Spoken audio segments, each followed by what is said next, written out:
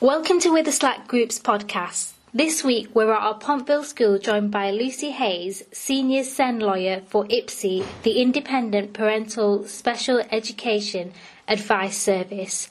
Today we're going to be discussing the Education, Health and Care Plan, also known as EHCP.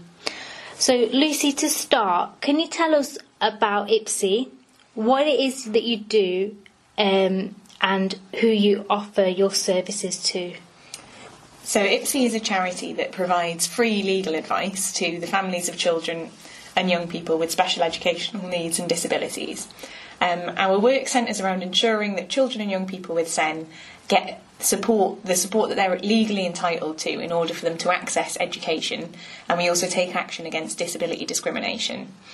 The law provides that all children are entitled to a full-time education which meets their needs, but as parents of children with SEN know, it can be very difficult to get the support required, and that's why we're here to assist those parents.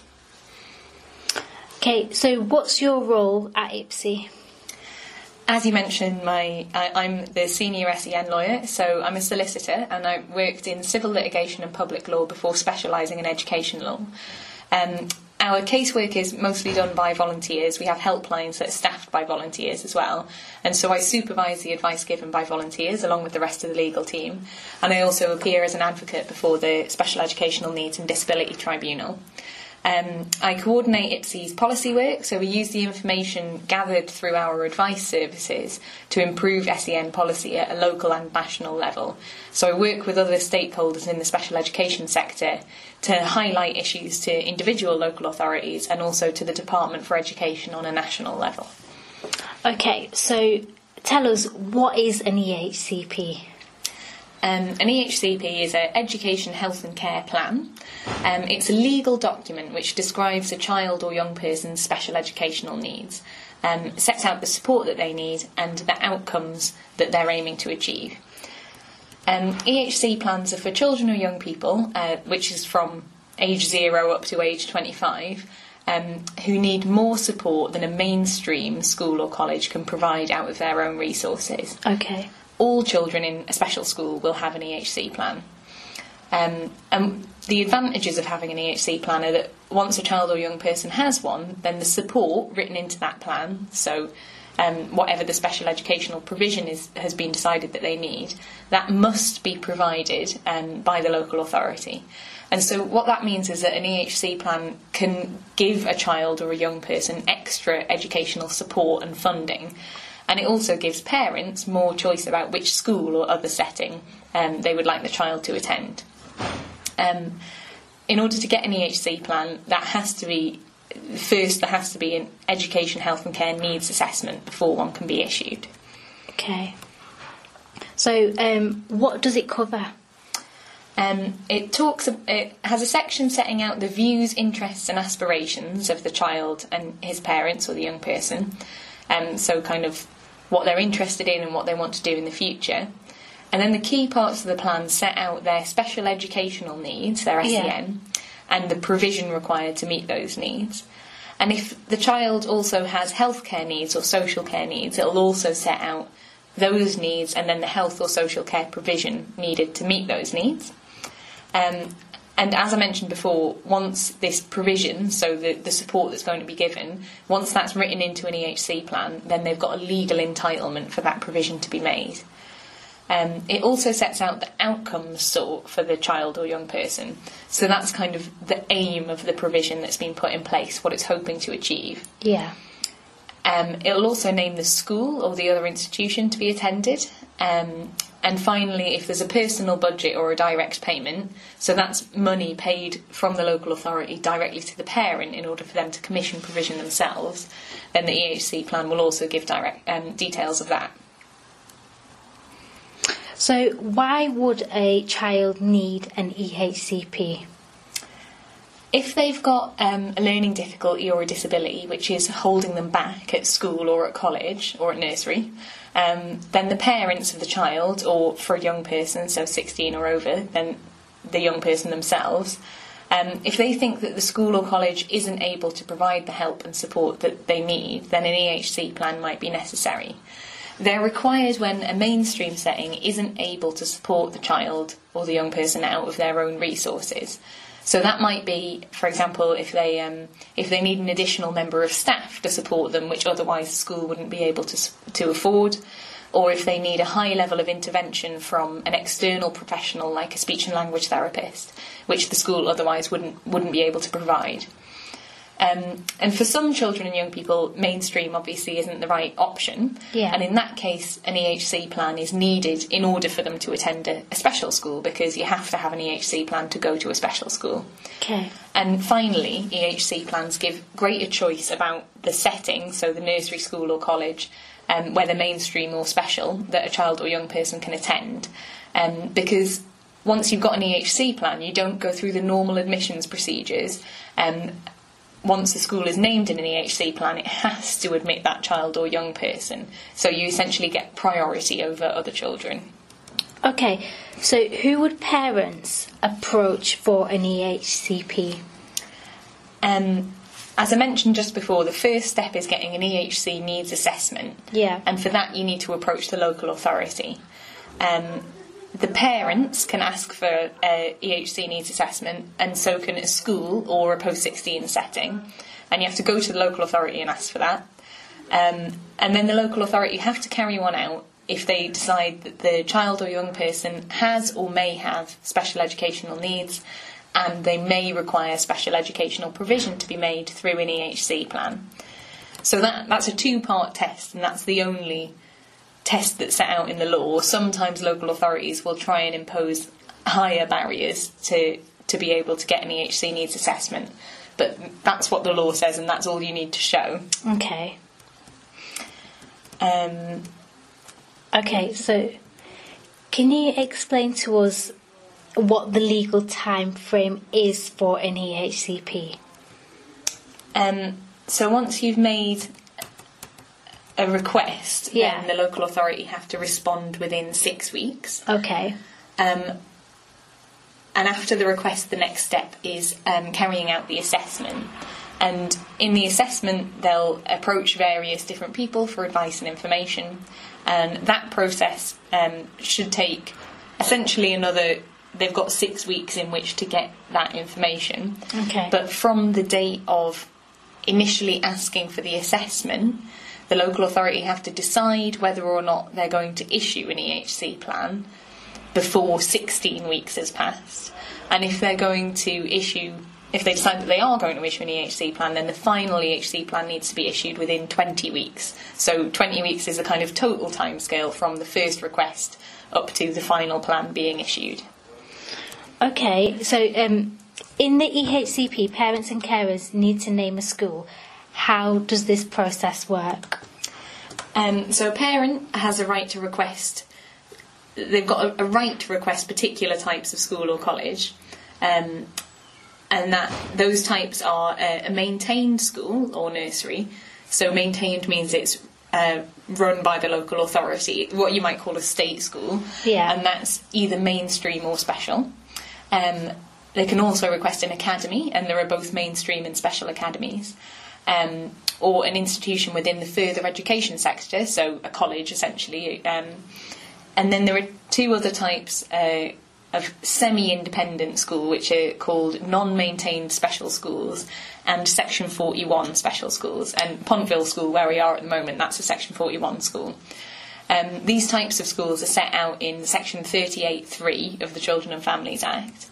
And so for all of those types of schools, the parent has a right to request it, and the local authority can only refuse that request if the setting is unsuitable for the age, ability, aptitude or SEN of the child, or if the attendance of that child would be incompatible with the provision of efficient education of others, so it would somehow disrupt other children's education.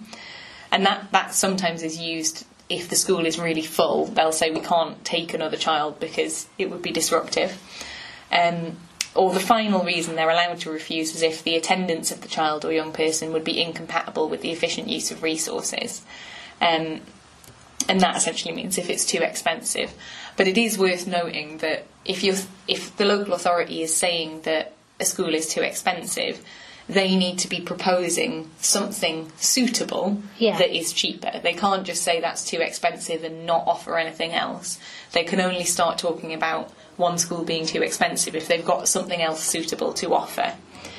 And so once the parent has requested a school, that will normally happen at the point where you've been given the draft EHC plan, and the local authority will give the parents an opportunity to request a particular school.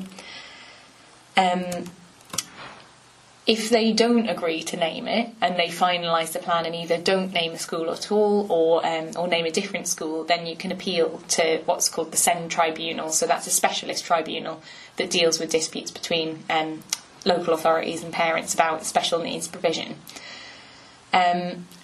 Another point that parents should be aware of is if they want their child to go to a mainstream school, then there's a strong presumption in the law in favour of the child being able to go to mainstream. So if a parent asks for a mainstream school, the local authority has to name it unless it's incompatible with the provision of efficient education of others, and there's no reasonable steps that the local authority or the school could take to prevent that incompatibility. Obviously, for some parents, they'll be looking to get a special school, so that's not relevant. But if you do want a mainstream school, there's you've got a strong right in the law to ask for that if that's what you want.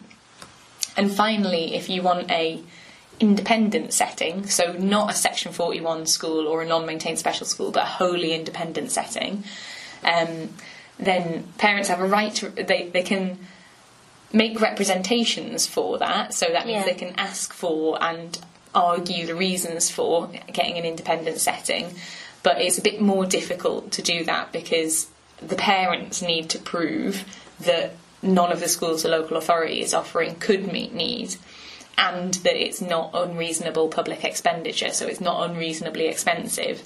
Whereas for the other types of school, the starting point is that the school that the parent requests should be named, and the local authority has to prove why it shouldn't. Whereas with an independent school, the onus is on the parents to prove why it should be named. Okay, so let's talk about the actual EHCP. What should a good EHCP contain? One of the most important things is that it's clear and easy to understand.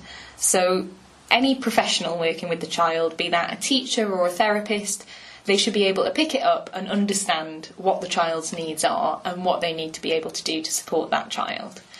The key things to look out for a good EHC plan are that all of the child's needs, all of their special educational needs, are set out in Section B of the plan, and that all of the provision that is required to meet those needs, so any extra help that they need with learning, that's set out in Section F. And then also the place that's going to be attended, the school or college, that's in Section I, because in some plans it won't actually name a specific school, it'll just say, a mainstream secondary, and obviously it's preferable for it to name a particular school. And the reasons you want Sections B and F to be detailed and specific is because if there's a need included in Section B, then there has to be provision for that need set out in Section F. And if there's provision set out in Section F, then the local authority has to make sure that that provision is made. So that's where the legal entitlement to support comes from. And once it's written into the plan, then the only relevant issue is whether that provision is necessary to meet the needs. How much it costs or the resources available to the local authority, that's not relevant. It's only whether it's required to meet the needs as set out in the plan. And so once it's written in there, that gives you these kind of legally enforceable rights that are kind of the really important part of getting the plan. And that's why it's so important for it to be specific. And it's also worth noting that special educational provision is anything that educates or trains a child or a young person. So that can actually include therapies which the health service or social services might provide, like speech and language therapy. There's a part of the Code of Practice, so the Special Needs and Disability Code of Practice is statutory guidance issued by the government, and that says that since communication is so fundamental in education, addressing speech and language impairment should normally be recorded as special educational provision, unless there are exceptional reasons for not doing so. And that can also cover things like occupational therapy, physiotherapy, and cognitive behavioural therapy. And finally, another thing to look out for is that it should be clear which section of the plan is which. They should be kept separate so you understand, which bit's educational, which bit's social care. But sometimes local authorities will combine them together, which can be really confusing for parents. So if you have a look at the plan and you don't understand what it's saying and it's not clear what's education, what's social care, what's healthcare, then you want to be going back to the local authority and saying, this isn't clear enough, it needs to be made more clear and more specific. Okay, so you've touched on this a little. Can you just reiterate how specific does an EHCP need to be and why? So it needs to be detailed, specific, and what's called quantified. So that means it needs to be clear how much time is going to be spent on something. So the type of provision that's going to be required, how often, how regularly, and who's going to provide it. So, can it be a TA providing this, or does it need to be a therapist of some kind? And it should be clear from looking at Section F of the EHC plan who, what, when and how long in relation to every element of the special educational provision that's in there. And the reason why that's important is because if it's unclear, then you don't know exactly what should be provided for that child or young person. Can you give us an example of that? Yeah. So if there was a child that had sensory needs and the plan said in Section F that they should have access to a sensory room, that's not really specific enough because, how often do they need to have access to it? Do they need to go to a school where there is a sensory room, or can they just be taken to somewhere where there is a sensory room once a term? If actually what they need is to every day have some time out in a sensory area where they can, offload a bit and calm down, then it needs to be that specific in the plan. Okay. So you'd want it to say, this child needs to attend a setting that has a quiet sensory room available for this child to attend at least once a day for this amount of time. Okay. That's what you'd be looking for in the plan. Brilliant. Okay, so let's talk about the review process. Mm-hmm. When should the EHCP be reviewed? There should be at least one review a year, which is called the annual review, and that's the statutory process of looking at the needs and provision and deciding whether they need to change or whether it's still fine as it is. The first review of an EHC plan has to be held within 12 months of it first being issued, and then any subsequent reviews have to be within 12 months of the previous review. It's the local authority's duty to make sure this happens, but actually, in practice, the school will actually, host the meeting and kind of carry out the evidence gathering beforehand. But if there was a delay in this happening, it's the local authority who have kind of the legal duty to make sure that it happens. And in terms of what that involves, first, the local authority or the school should talk to the parents or to the young person, and also with the school or college, whichever it is that the child or young person is attending.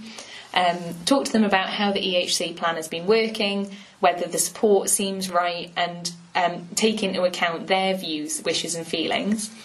And then there has to be a meeting which will be attended by various people from education, health and social care, depending on the needs of the child or young person. Because health and social care also need to feed into this review process.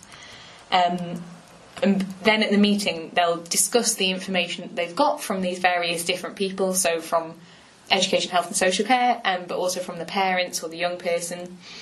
And after you've had a meeting to discuss that, then the local authority should go away and review the EHC plan by seeing if there's anything that needs to be changed. And then the point that ends the process is the local authority notifying the parents what they've decided to do. And they can make 3 decisions. They can either keep the EHC plan as it is, so not make any changes, or they can decide to amend the EHC plan. And if they decide to do that, then they need to send the parents a draft of the amendments that they want to make. And then the final option is to cease the EHC plan if they think it's no longer necessary for it to be in place. Whichever decision the local authority makes, parents have a right to appeal against that decision to the SEND tribunal. Okay. So that essentially what that means is that every annual review is an opportunity to ask for any changes that you want made to the plan, including if the amount of provision or the placement needs to change. Every year you've got an opportunity to raise those issues with the local authority, and if they don't agree to the changes that you want, then you can appeal against that.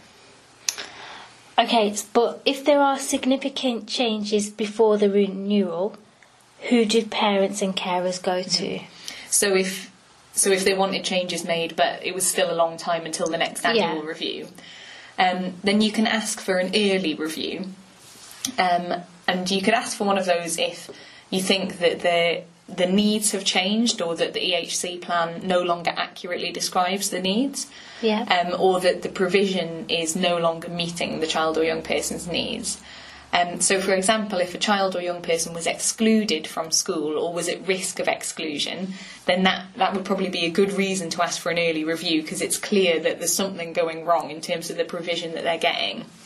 But you can ask for an early review at any time, as long as you've got a reason to do that. So you just need to say, I'd like to be an early review, and give your reasons, for whatever reason you think that the needs have changed or that the provision needs to change. And a first step would always be talking to the school about your concerns, so the SENCO, the class teachers or their head teacher, as well as talking to the local authority about it. And if the local authority refuse, so if they say, no, we don't want to do an early review, you can't appeal against that, but there are a few options that you could take. So you could just wait until the next annual review, which, might not be satisfactory if you feel like there's an urgent change that's needed. You could get together more evidence to show that the needs have changed or the provision needs to change, and then make another request for an early review. Or finally, if it's appropriate given the situation, you could request a reassessment of the child or young person's education, health and care needs. So that would essentially be a new EHC needs assessment. And you can ask for one of those if you think that the needs have changed to such an extent that the evidence that you got for the original EHC plan is just no longer relevant anymore, because it's either so out of date or because their needs have changed in some way that it just doesn't describe how that child is anymore. And if you ask for a reassessment, if the local authority refuses, then you can appeal against that. So that's a decision that you can actually challenge. Okay. So finally, where do parents go for support? So every local authority in the country has a duty to provide information and support to parents to enable them to participate in decisions about their child's special educational support and things like that. And as part of that, every local authority should have an information, advice and support service, which is sometimes called IAS or SENDIAS.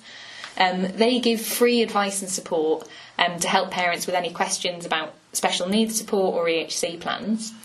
Depending on your child's needs, there are also specific charities which could help, such as the National Deaf Children's Society or the National Autistic Society. They have their own helplines that give specific advice to the parents of children with those needs. Okay.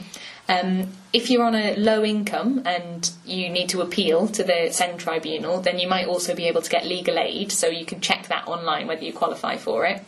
And finally, IPSI, of course, runs a telephone helpline, and we can also offer support for some appeals to the tribunal. And we've got a lot of useful information on our website, which is just ipsi.org.uk.